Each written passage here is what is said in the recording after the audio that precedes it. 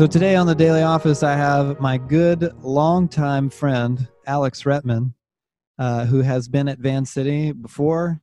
And not only that, but Alex Retman and I have a long season history of doing what we in the business call ministry together. We helped, or I rather, helped Alex lead a college ministry at the church that planted Van City for a few years. Alex was the first person who said, hey, maybe you could come up here and teach as well. He's come to our church. I've been to his church. He now pastors and leads a church called Saints Hill.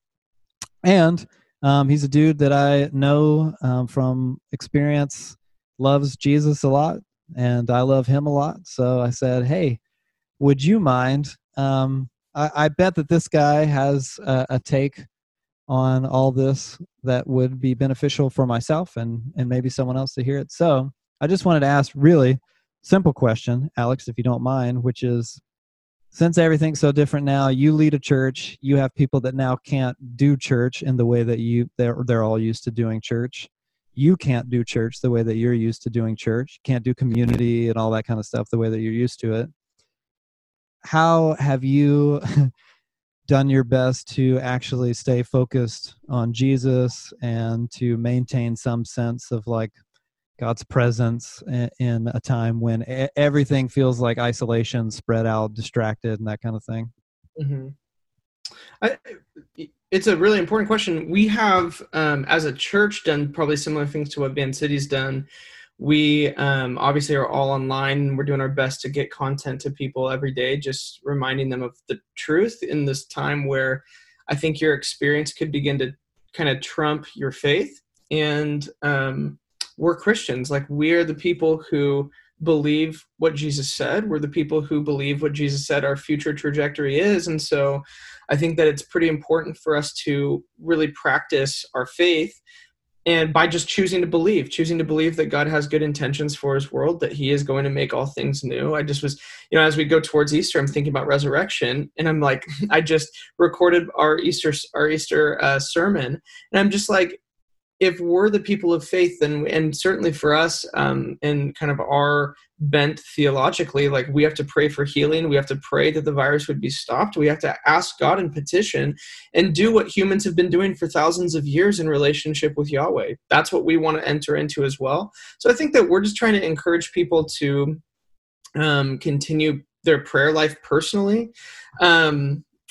And then for me, I think something that's important for me is to worship. Like, that's something that you mentioned, Josh, before we started recording. Like, I connect with God so strongly when I worship, when I remind myself in song of what he has said to be true and who he is. I sense his presence. I think that, at our church, and I'm sure that you guys have talked about it as well, we have this privilege of hosting God's presence, that it's not locked up somewhere. It's easy to access. And we get to access his presence through reading the scripture, through spending time in prayer, through worship. So all those things, they're just the basic practices of what it means to be a disciple.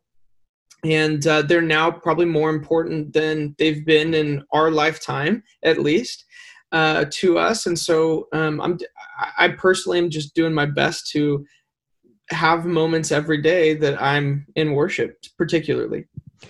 Yeah, and I agree. I think, what would you say to someone at Saints Hill or someone, just listening to this podcast? It's like, man, I don't disagree. I can see the importance of worship and spiritual formation and intimacy. It's like stewarding intimacy with God. I love the way you put it, hosting God's presence.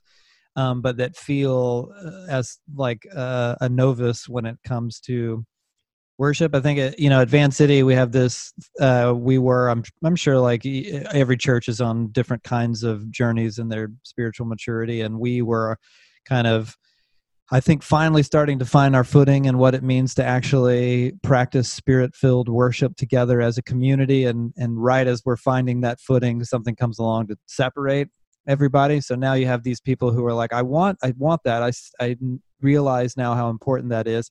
How the heck do you actually practice worship and get a sense of hosting God's presence when you feel like a dork in your house with headphones on or something like that?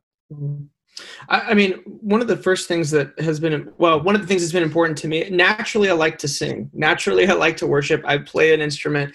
So I think comes pretty natural to me to just like go to worship. It's one of the things that when I was 17 years old and started following Jesus that drew me to him. So I'll be the first to just put on a worship playlist, whether it's like, I don't know, Hillsong or United Pursuit or Bethel or whatever. I'll put on a playlist. Or you guys, I think you have your own music. Bridgetown has its own music too. I'll put on a worship playlist and I will just sit. I will just listen to it. And one of the things that I'm doing in that point, not even singing along, not doing anything, is I'm just opening myself up to the reality that God's presence is here. And I'm just saying, like, hey, God, these people have put time and effort into writing these words down, to communicating what their relationship with you is like. And I want to enter into that same kind of space. Would you just highlight things through this song that are true about you, that you want, just like we would do with scripture? What, as we're reading through the scriptures, what are you showing me specifically in this time that's true about you devotionally? So I'll just like soak in the presence of God. I'll just lay down. I'll take a nap even with worship music going. Some people have been like, critical, like, they wake up in the morning, they try to read their Bible, they fall asleep while they're reading their Bible, they try to connect with God, and the next thing you know, they're like, I'm just exhausted from this day or from the anxiety or whatever. And next thing I know, I don't even remember what I read. I fell asleep while I was trying to connect with God or whatever, and they feel bad about that. But I think to myself, what father is upset with the child who falls asleep in his arms? Like, God just wants time. He just wants time. And so if I'll even just say, God, I'm going to put worship music on. I'm going to take a nap during it. Would you just minister to me even while I'm sleeping? He's big enough to do that. And I think that's a really easy entry point of just saying, hey, there's other people just like the psalmist who have gone before me and hosted your presence. Can I just kind of almost like draft off of them? And he's like, yeah, you can. So I just sense his blessing in that. That's fantastic. Thanks, man. That is really helpful, honestly, for me personally. And I think that you're touching on something that's mysterious and crucial even, which is that we tend to think of worship as entirely active on our part experience, even though there's a dynamic interplay. But I think that there is something about, I hesitate to use a word like passive, but sitting. I like the idea of just sitting in. That's something. One of the reasons that I think that God loves art so much and utilizes art, in that we can be people who, like you said, write on what other people have written, whether that's in the Psalms or a different musician or songwriter. In the same way that when you behold a painting or you behold creation, you're actually just taking in what someone else has done and being drawn into worship, which is a beautiful thing.